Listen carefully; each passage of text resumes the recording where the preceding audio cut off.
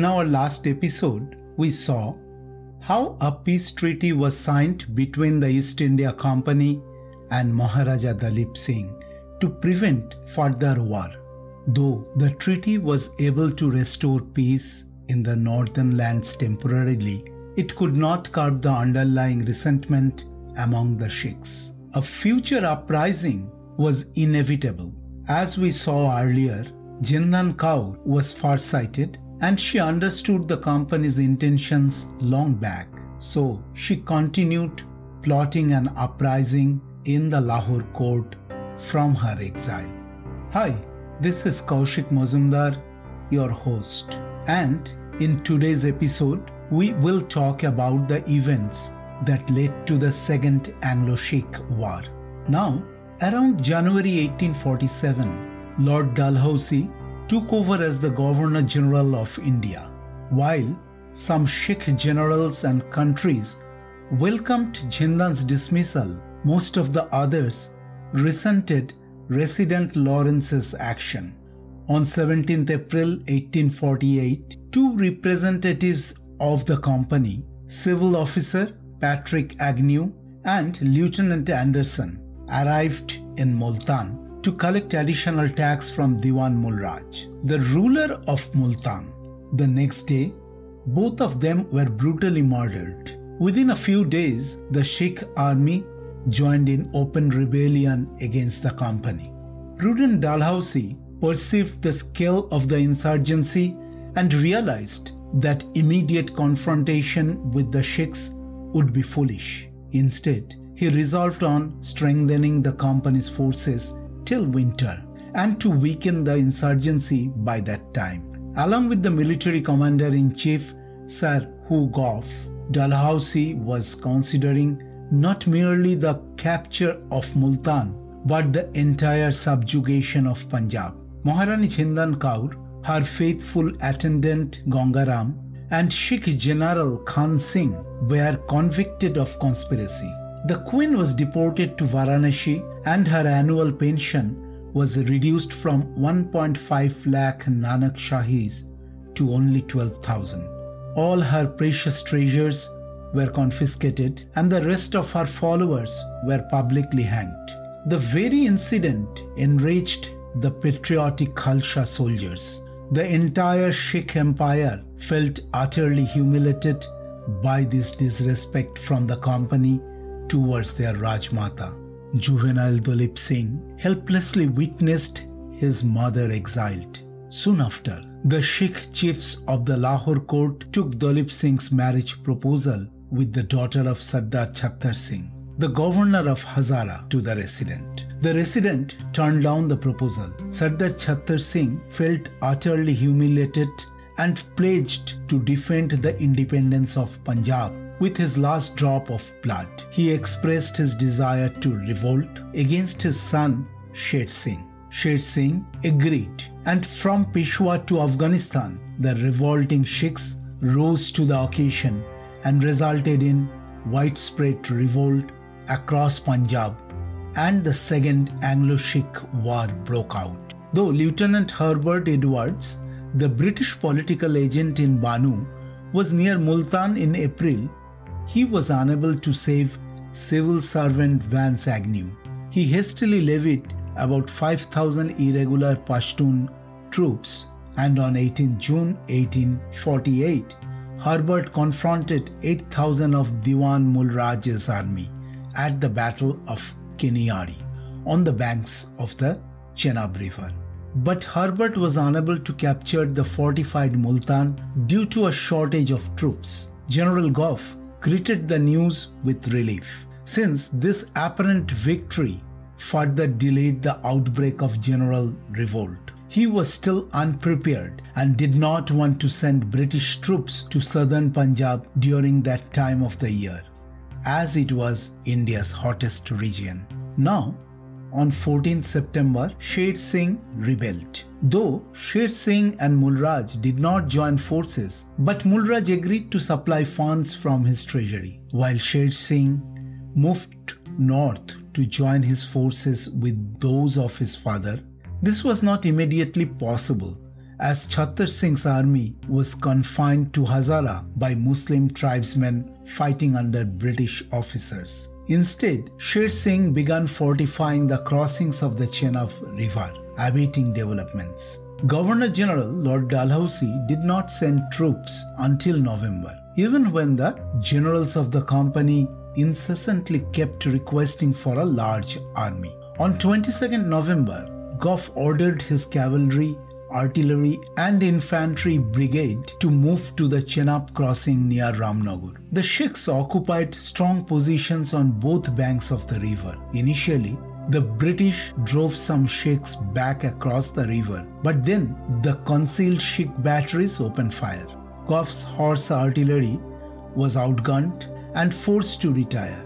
Sher Singh sent 3,000 horsemen across the fords to take advantage of the British check. Gough ordered his main cavalry to attack them and was hit by heavy artillery fire, causing heavy casualties. Colonel William Havelock and his leading troopers were surrounded and cut down. Brigadier Charles was killed by musket fire. At the Battle of Ramnagar, Sher Singh's army used every advantage of ground and preparation and resisted the British attack by General Gough's forces. In 1849, Muhammad Khan of Afghanistan sided with the rebellious Sikhs, and his 3,500 cavalry forces captured the fort of Attock by defeating General Nicholson's army. This allowed Chhattar Singh to move out of Hazara and marched forward, intending to join forces with Sher Singh. Dalhousie had earlier ordered Gough to halt operations while waiting for Multan to fall. Learning of the fall of Attock, he ordered Gough to destroy Sher Singh's army before Chhattar Singh could join him. Gough unexpectedly encountered Sher Singh's army near the Jhelum River on 13th January 1849. Sher Singh had cleverly concealed 10,000 strong armies, and Gough was left with the choice of withdrawing or attacking late in the day. Gough unhesitatingly attacked around 3 p.m. and the resulting battle of Chilanwala was fiercely fought.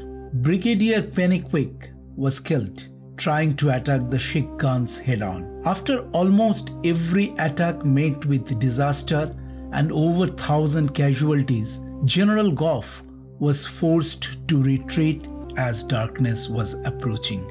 Sher Singh's army was also hit quite hard, but marched forward to join Chhattar Singh, which made the battle into a strategic defeat for the British Company. Meanwhile, a mighty artillery force led by General Wish captured the fort of Multan, and Mulraj was imprisoned for the remaining of his life. Soon, the huge combined forces of General Wish, Gough, Harry and William started preparation for the final battle against the Sikhs. Finally, on 13th February in the Battle of Gujarat, after 7 hours of heavy artillery shelling from 100 guns of the combined forces of the Company Mage to destroy 60 guns of the combined forces of Raja Chhattar Singh and Sher Singh, the history entrenchments of the Sikh army were all destroyed. There was desperate hand-to-hand fighting for the small fortified villages. After the British had withdrawn at Chilanwala, Sikhs showed no mercy to the abandoned and wounded British combatant. Similarly, the British at Gujarat showed no mercy to surrendered or fleeing enemies. On 12th March, Chhattar Singh and General Sher Singh surrendered in Rawalpindi. The remaining 20,000 Sikh infantry laid down their arms, with many of them exclaiming, "Now Ranjit Singh is dead." The Afghan contingent withdrew through Attock and Peshawar. On 30th March, Maharaja Dalip Singh made his last appearance at the Lahore court. The day he signed away all demands to rule Punjab. Then Lord Dalhousie's declaration of the annexation of Punjab was read out in the court. Elated British army ensued, artillery firing from the Lahore fort. The Union flag flew over Ranjit Singh's palace. Dalip Singh came down from the throne. Ranjit Singh's Kohinoor was gifted to Queen Victoria to be a part of the British crown jewel. Ek roz sab lal ho jayega. The prophecy of late Maharaja Ranjit Singh finally turned out to be true. 1857 was still 8 years away when Punjab fell to become the first victim of Lord Dalhousie's omnipotent annexation policy. The day Dalip Singh was dethroned, he was only 10 years old and was not permitted to live anywhere in Punjab. He was sent from Lahore to Fatehgarh and put into the care of Dr. John Logan. All his properties were confiscated and his annual pension was determined to be 1.2 lakh Nanak Shahis. In 1853, Dalip Singh was converted to Christianity. A year later, the company exiled him to England. Maharani Jhindan Kaur got to see her son again in Calcutta after 13 years of exile, in an almost blind and mentally dilapidated state. After many desperate attempts by Dalip Singh, he could transport her mother to England. She died at the age of 48 after living abroad for the last few months of her life. History is apathetic and time is remarkably ruthless. The valor of Sikhs significantly impressed Lord Dalhousie. Immediately after the annexation of Punjab, the recruitment of Sikh and Kashmiri youths to the company's regiments began. During the mutiny of 1857, these recruits fought on behalf of the company, and they had little sympathy with the Hindu mutineers of the Bengal army, because ironically this was the same Bengal regiment that fought for the British company and showed little to no mercy while killing a lot of Sikh men and boys during the Sikh War. After the conquest of Punjab, Dalhousie modified an old law to satisfy his omnipresent hunger. This is infamously known as the doctrine of lapse, and his focus moved on to the kingdom of Satara, the Satara of late Chhatrapati Shivaji.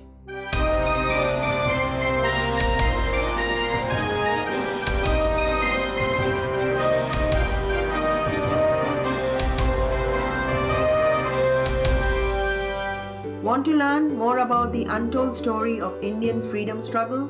Keep listening. We got a page from episode notes and resources. Visit us at http://www.ksproductionsusa.com. Subscribe to the Revolution Untold Story of Indian Freedom Struggle at Apple, Podcasts, Stitcher, Spotify, or wherever you get your audio. Be sure to leave us a review, give us 5 stars, and please talk about us to your friends and family. We want to hear directly from you too, so send us an email.